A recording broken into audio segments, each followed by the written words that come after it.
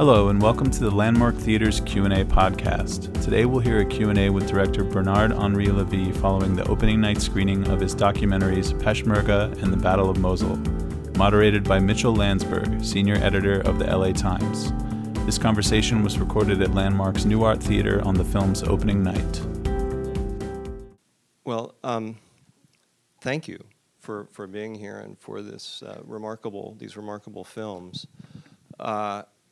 I think the first thing that has to be said about this is that a lot has changed in the rather short time since these films were made. The United States has abandoned its support of the Peshmerga, and President Trump is talking about pulling out entirely from the Middle East, and that's something that actually is popular with a lot of Americans who ask why should we have been there in the first place, and so what would you say to people who say that? Why should the United States have been there, and why is this our fight? Why United States were right to be there? I think it is obvious for whoever sees the movie. You Americans and we Europeans helping the bravest ally we had since long, the real fighters against ISIS, those who paid such a heavy price to defend our values, the democratic and liberal values.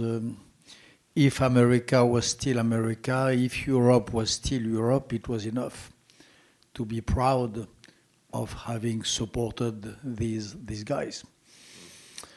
And the behavior of Trump, this betrayal of the Kurds, this way of being unfaithful to his own words is just inconceivable. For someone who, like me, loves America, for someone who, like me, and like my little team, all the group of us who are in the same case, we French know that we would not be born without young American soldiers arriving on the beach of Normandy and saving us from Nazism. So the fact that the same country today betrays his own word, betrays its own creed, and decides to have on his hands the blood not of his enemies, but of his best friends, this is frankly a source of great sadness. Mm-hmm. And not despair, because I hope this will be repaired in the depth of my heart, but of great sadness, yes.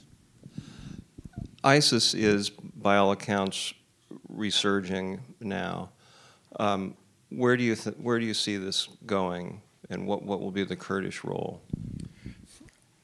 I see it going very precisely. I was back there and in the other Kurdistan in Syria a few weeks ago. Mm-hmm. I wrote, by the way, a story which you will find probably in the Wall Street Journal one of the next weekends. So I was there 3 weeks ago, in some of the same places that you saw in Peshmerga and in Syria.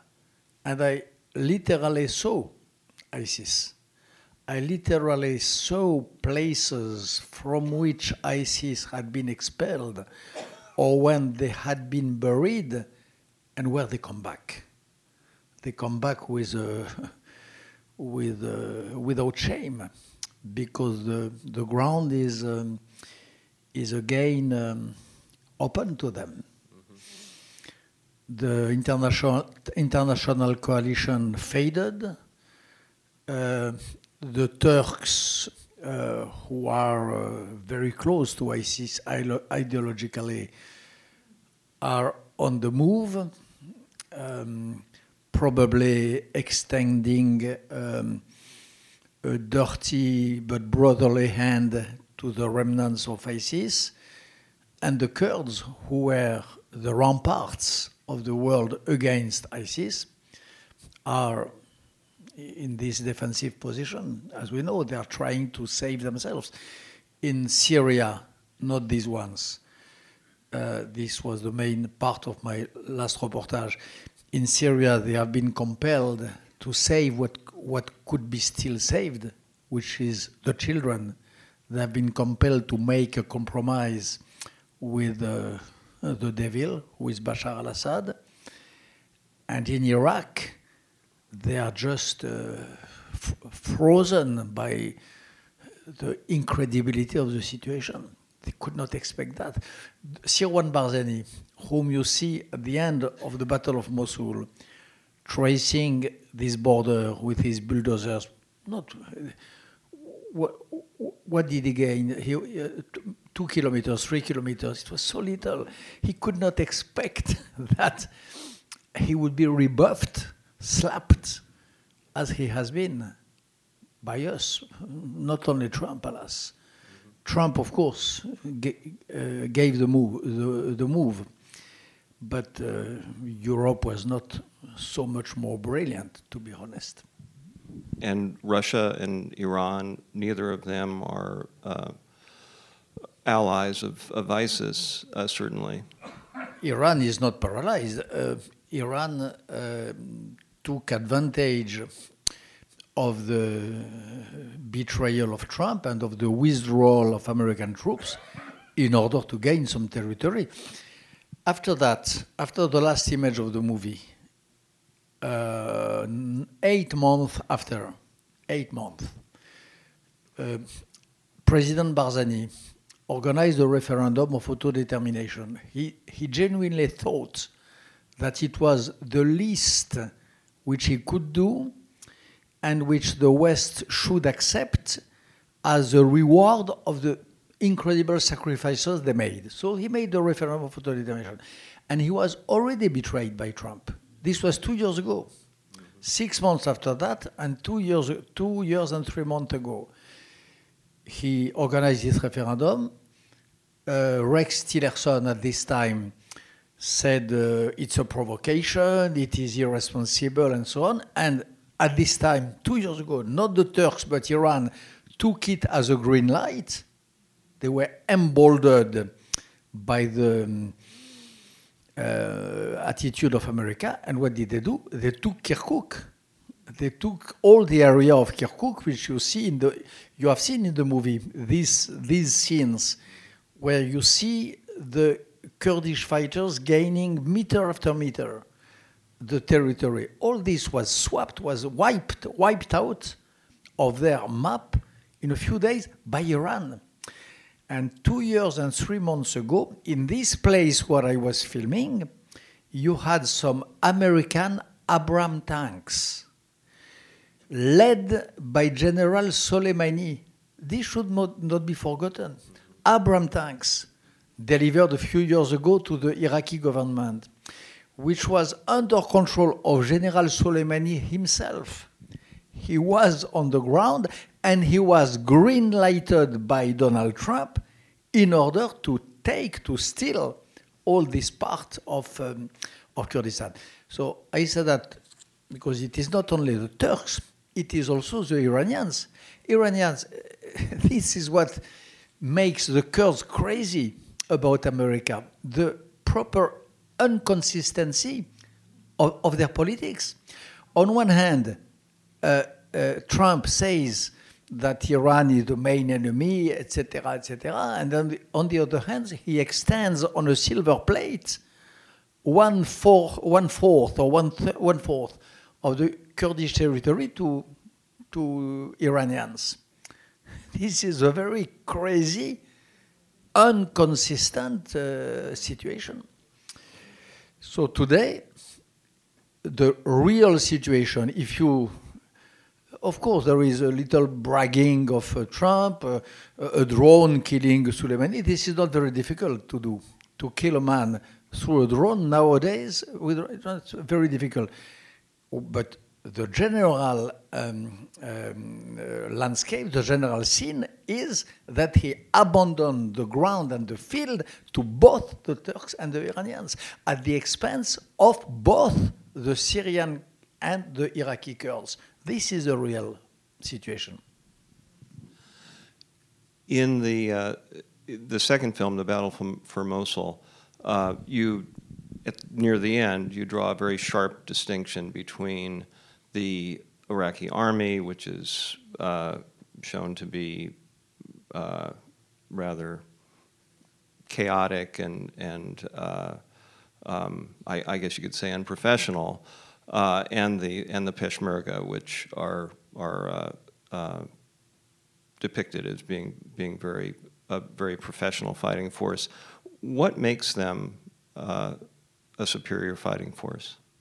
What makes the Peshmerga such a strong fighting force? They have had that reputation for a long time. Courage, of course, but more important, values, and democratic culture. When you have a democratic culture, though rather recent, not 3 centuries, but when you have this democratic mood and spirit, you economize the life. You don't shoot in the emptiness. You try not to make too many as little civilian casualties as possible. This is the Kurds. So because they are on the way of democracy, if not a little more, and because they have decent and ethical values, you saw that they are better fighters, not only in terms of efficiency, but in terms of what is much more important, in terms of respect of the adversary, respect of the civilian society, more important. And the Iraqis, these Shia militias, you saw them, Svatsika on the jacket, shooting like crazy.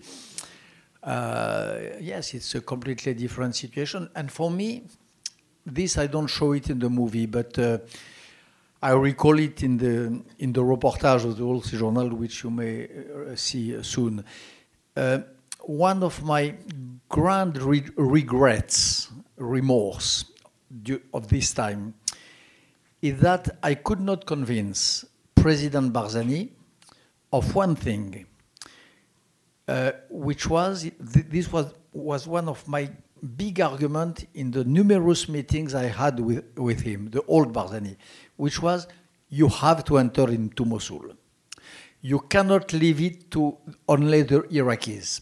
You have to be on the ground, on the photo, on the micro, on the little Yalta, which will be the outcome of this Battle of Mosul. And unfortunately, I could not convince him.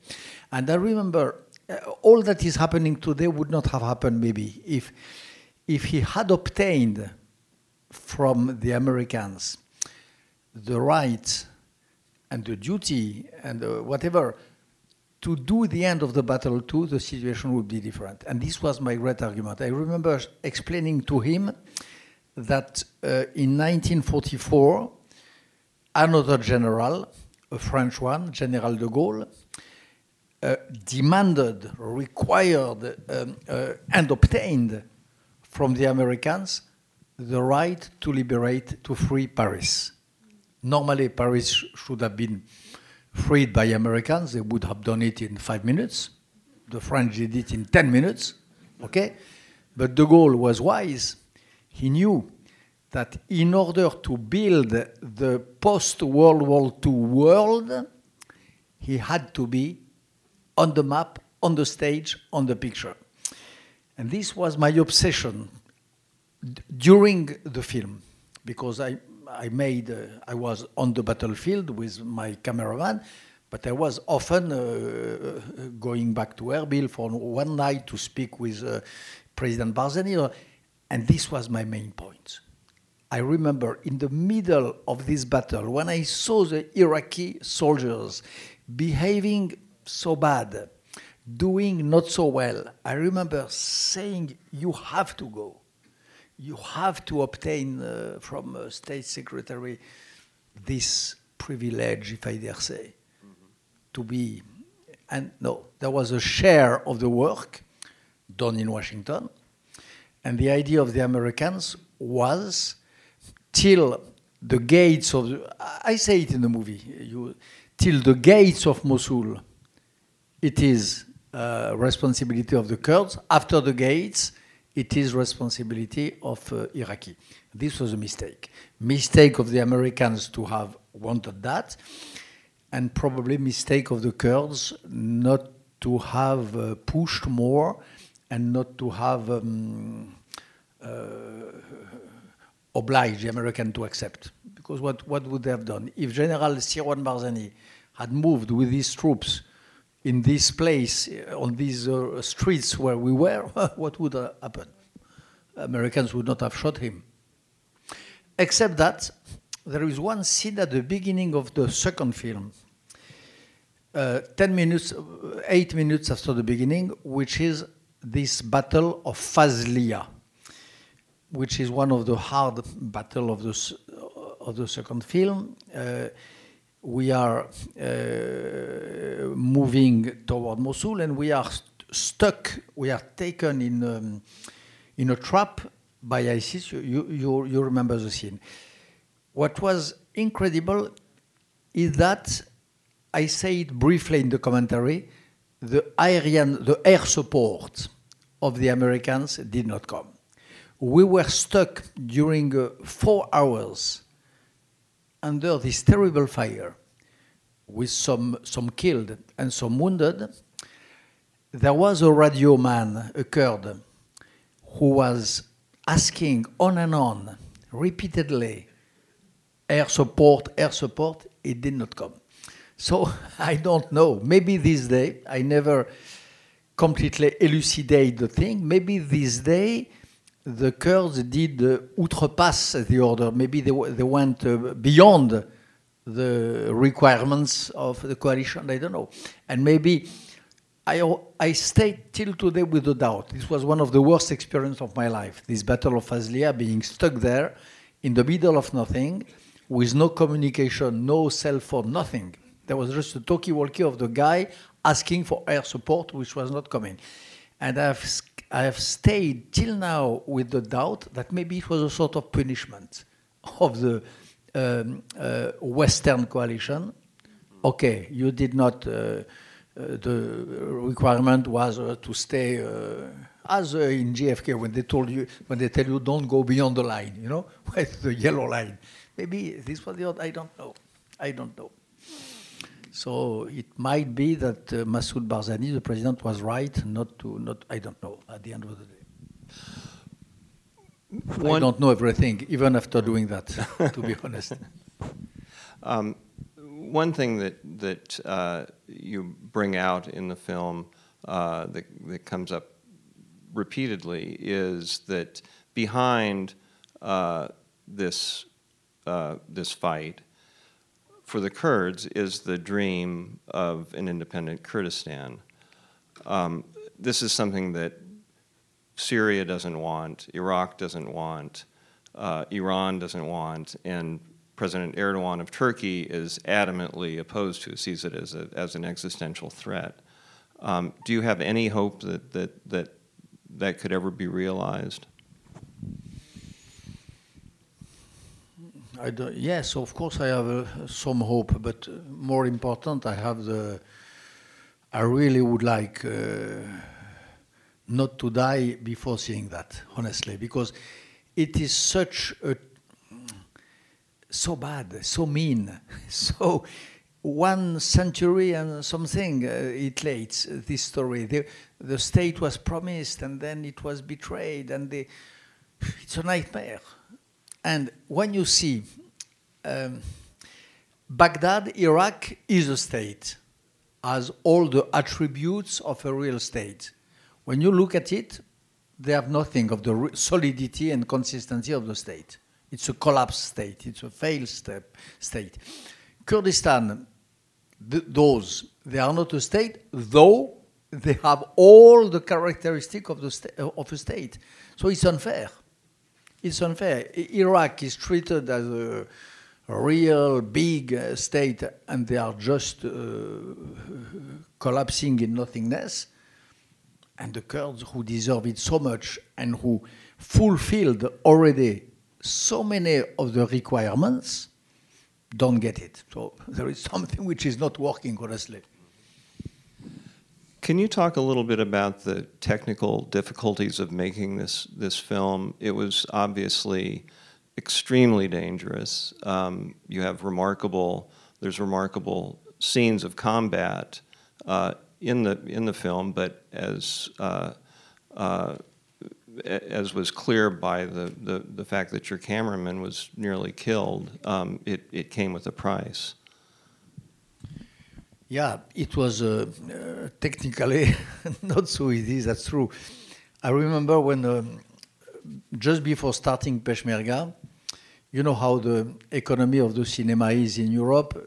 Mainly speaking, it is the television who pre-buy a movie. This is the way they are produced. So my producer, François Margolin, who is a very great guy, who was with me on the ground at my side most of the time, just before the shooting, he came and he told me, I have very bad news. I said, what is it? He said, we cannot do the movie. I said, why? He said, because I have television this, television that, Canal Plus, and so on. I have this amount of money. Alas, all the money is going to be swallowed by the insurance. The cost of the insurance for such a movie is so high that it is 2/3 of the budget which I have. So, my dear Bernard, I'm obliged to tell you. So this is the measure of the technical difficulty. So we find a way. I decided not to be insured myself. I took it on myself. And I proposed to offer a sort of private insurance of my own to my team, which, by the way, was called because, as you saw, one of my 3 cameramen was heavily wounded, and the fact is that I took care. I had to, and I did it with all my heart, because this man at the other, we were 5 on the field, on the ground.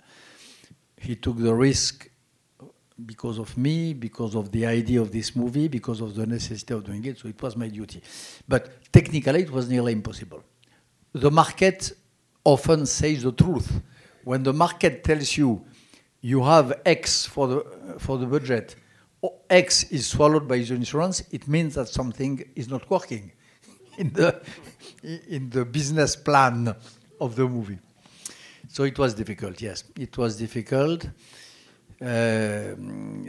Even by being so little, we were, again, 5, sometimes we were too much in some situation. At the end of the Battle of Mosul, there is 2 scenes made with a GoPro where only 2 of us were behind the camera. No, it was very, very difficult. Technically, but also you had to believe in it. I believed that it was my film, but my cameraman, who were 3 young men, I'm proud to say that having less than 1/2 of my age, they believed in it. They had the same requirements as I had. They shared my concern, my will. This was great. It was, these 2 films are also a nice story of camaraderie, of friendness between these 5 people. And the cameraman who was wounded came back to shoot the second film, right? This was an incredible story. When as you saw in Peshmerga, I had a code with President Barzani. Let's have a dinner which meant Battle of Sinjar is going to come. But we had the same code from the Battle of Mosul. I had him promise to me, when the Battle of Mosul starts, please invite me for a new dinner. So one day, his chief of staff called me in Paris and told me, President Barzani is inviting you for dinner. Okay, called immediately my friends. I told, do you agree to go? And the day after, the wounded cameraman, Ala Tayeb, called me. He's an Iranian Kurd, speaking an even worse English than me. So he told me, are you a bastard? I said, what do you say? You are a bloody fucking blah, blah, blah, like this. I told him, what do you say that, my dear Allah? You are making a new movie and you don't ask me to be on the ground with you? I said, of course I don't ask you. You nearly lost your shoulder. I know it's for the moment only half repaired. It was the right hand. It goes like this. So of course I did not ask you on purpose. And he had this great reply. He told me, of course, this is my right shoulder, but I still have the left one. And I want to be. J'exige. I demand. There is no question, no way. I have to be. And he went. And we were the same three, the two French, Camille and Olivier and Allah. And he filmed Battle of Mosul with his left hand and with the GoPro. He was the one with the GoPro on the head. He wanted. For him, there was no question. That's remarkable. Besides this film, you have a deep interest, I gather, in Mosul. Your book, The Genius of Judaism, devotes a significant amount of space to Nineveh, the biblical Mosul, and the story of Jonah. What interests you so much about that, and what about modern day Mosul? Resonates with that story. A Jew going to the radical other. What resonates for me is that to be a Jew means, of course, to be brotherly with other Jews, to be probably part of a community, though it is not really my problem, but it means more important than that, to address the rest of humanity. And if you seriously address the rest of humanity, you have to address also those who don't share your values at all, who maybe want to destroy you. You have to speak to them. This is my deep belief. Those of you who maybe will see, I know that the New Art screens also my film about Libya, The Oath of Tobruk. And I pushed my Yonah tendency till the end. At the end of the Tobruk film, you will see Oath of Tobruk. I have a meeting in the outskirts of the city of Benghazi with the Libyan members of Al-Qaeda. It was 2011, before ISIS, and I was asked by one of my scouts if I wanted to see them. And I said, of course, yes. And I was driving, the scene is in the movie, I was driving at night. It was during Ramadan, at 2 o'clock in the morning. They banded my eyes with no protection. I had no one, just a cameraman and my friend Gilles Herzog. And we went to this farm where you had I forgot the name now, but the brother Salabi and another one who was really a terrible guy, a fascist, Al-Qaeda man. And we spent the end of the night from 2 o'clock to the morning discussing. And my first question to them, this is in the movie, I asked them, my first words, do you know that I am a Jew? And what was honestly crazy is that they laughed. And I said, what do you laugh? We were in this place, they had white djellaba, they were really not great faces, and they laughed. And they said, of course we know. I said, how? We know because Gaddafi is airing on and on a program on the national Libyan television. This was in August, a few weeks before the fall of Tripoli, saying that you are a Jew and that there is a ransom on your head. A ransom, like in Western, Gaddafi promised $6 million for the one who will bring my head. And they laughed. And then the discussion started. I asked them, what do you have against the Jew? Against. And they began. I asked them, you are polygam. Would you marry a Jewish woman? Yes, no, why? So for me, the Yonah line is to be able to go to speak with people who, in other circumstances, if I had not been their host, they would have killed me. And probably, I don't know how to kill a man, but morally I could have. Yeah. But in these moments, there were a few hours where we spoke. And we spoke not without achievement, I think. Because there was a great moment, honestly, where they wanted to know why a man like me spent so many of his time in Libya. It was August.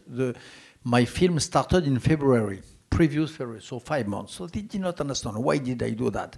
Was I an oil trafficker? Was I selling weapons? Was I an agent of Israel?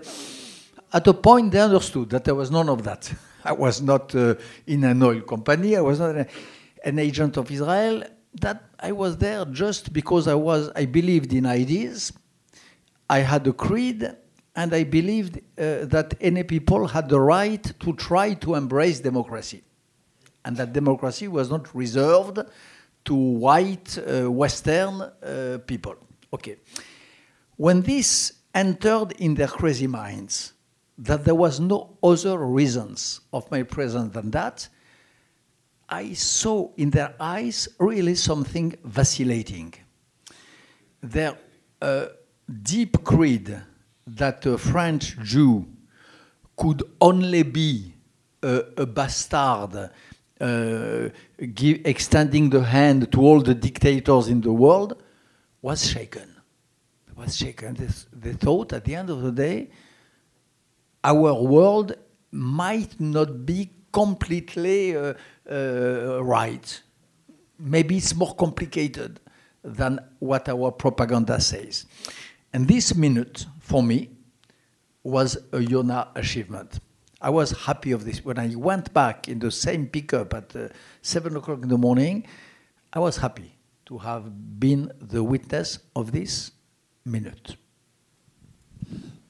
There's a shocking moment near the end of the second film where you show the swastika on an armored vehicle. Was that an ISIS symbol? I mean, was that put there by them, or do you know? It was probably an ISIS symbol too, but it was also a symbol of these Shia pro-Iranian brigadists. Yeah. One of what I want to show in these few seconds is that the question of ISIS, of Al-Qaeda, of radical Islam, and so on, of course, has a religious content aspect, but it has also a political content. And the political content is the following. There was, in the midst of in the first third of the 20th century, a revolution, which was the fascism, number one. Number two, this revolution was worldwide. It was not only Germany, it was not only Europe, it was also America, Lindbergh, America First, and so on. And it was also the Arab world. People say, no, they were just anti-British. No, there was a real Arab fascism. There was a real Iranian fascism, Persian fascism, and so on. And the point is that this impregnation of fascism, this part of the world, is the only one where the work of mourning of Nazism has not been done. The Germans, the Europeans, the Americans, till recently, at the end of the day, understood what fascism means, and what has to be expelled from their minds, if they can, in order not to go back. The only place where the work was not done is Iraq, Syria, Iran, this part of the world. And this is at least as important, if not more, than Islam. The remnant of the fascist culture, which has not been eradicated because it has not been recognized as such. There is, in this part of the world, a repressed fascism, a refoulé, repressed in the sense of psychoanalysis. And when you have something which is so deeply repressed, it comes back, the return of the repressed. I can only imagine what would be Germany if during the first 20 years of the post-World War, there had not been a deep, cruel, terrible work of eradication of the Nazism. It was all in the brains. You had some chancellors also in Austria who were hidden Nazis. Same in Baghdad, same in Damascus. And the guys who show a swastika in such a bold way, such a naive way, in a way, they are, in this case, they don't know, they did not do the work, the job. They did not do the job of the denazification, which is a world job, which has been done in a lot of places. Well, not to get too deep in the weeds, but early in the first film, you have a mention of the Sykes-Picot agreement, which redrew the lines of the Middle East 100 and some years ago, and created these kind of dysfunctional states, right? You have the Sykes-Picot, and you have all the rest. And you have also the fascism again. Mm-hmm. Sykes-Picot, without the fascism, without, for example, Baas, the two Baas parties of Iraq and of Syria. Mm-hmm. It's a mix of nationalism, of real fascism. The Baas of Syria was invented by a group of men, among whom a Christian called Michel Aflaq, who was a true fascist. So you have the mix. You have some religious background, you have such a political background, and you have the absurdity of the design of the borders by Sykes-Picot. You have the three. One of the most arresting and chilling moments in the first film was when you say goodbye to the young white-haired general, and you say God bless you, and you talk about only later seeing this as sort of a premonition.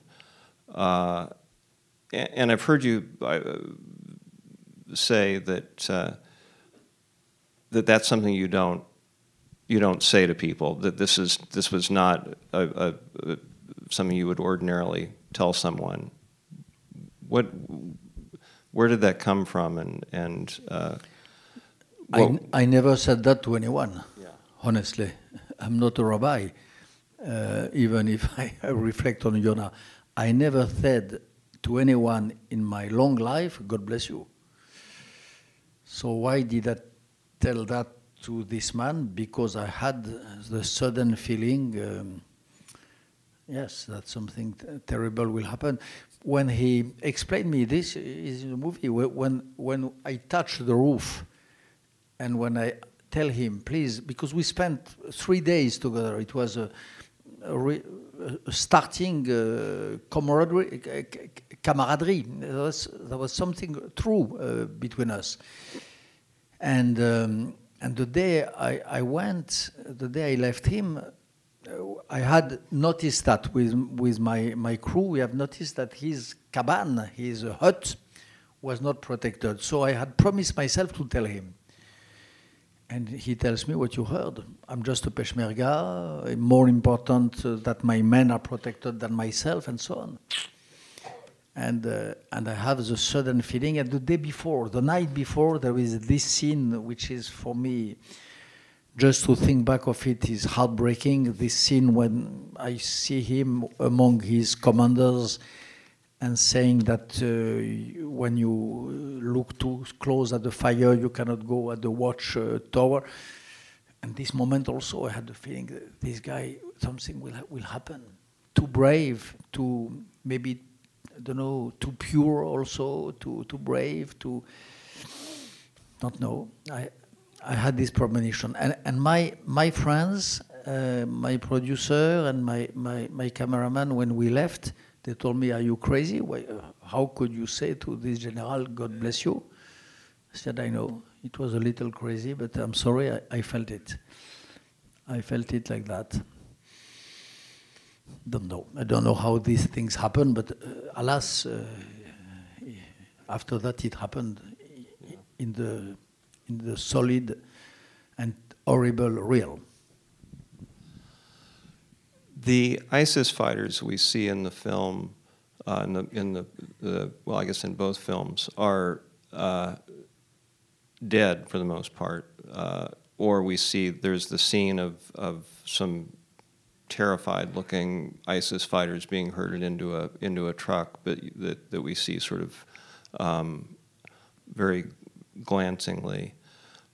Did you have any encounters with any of these captured ISIS fighters, and were you curious to interview them?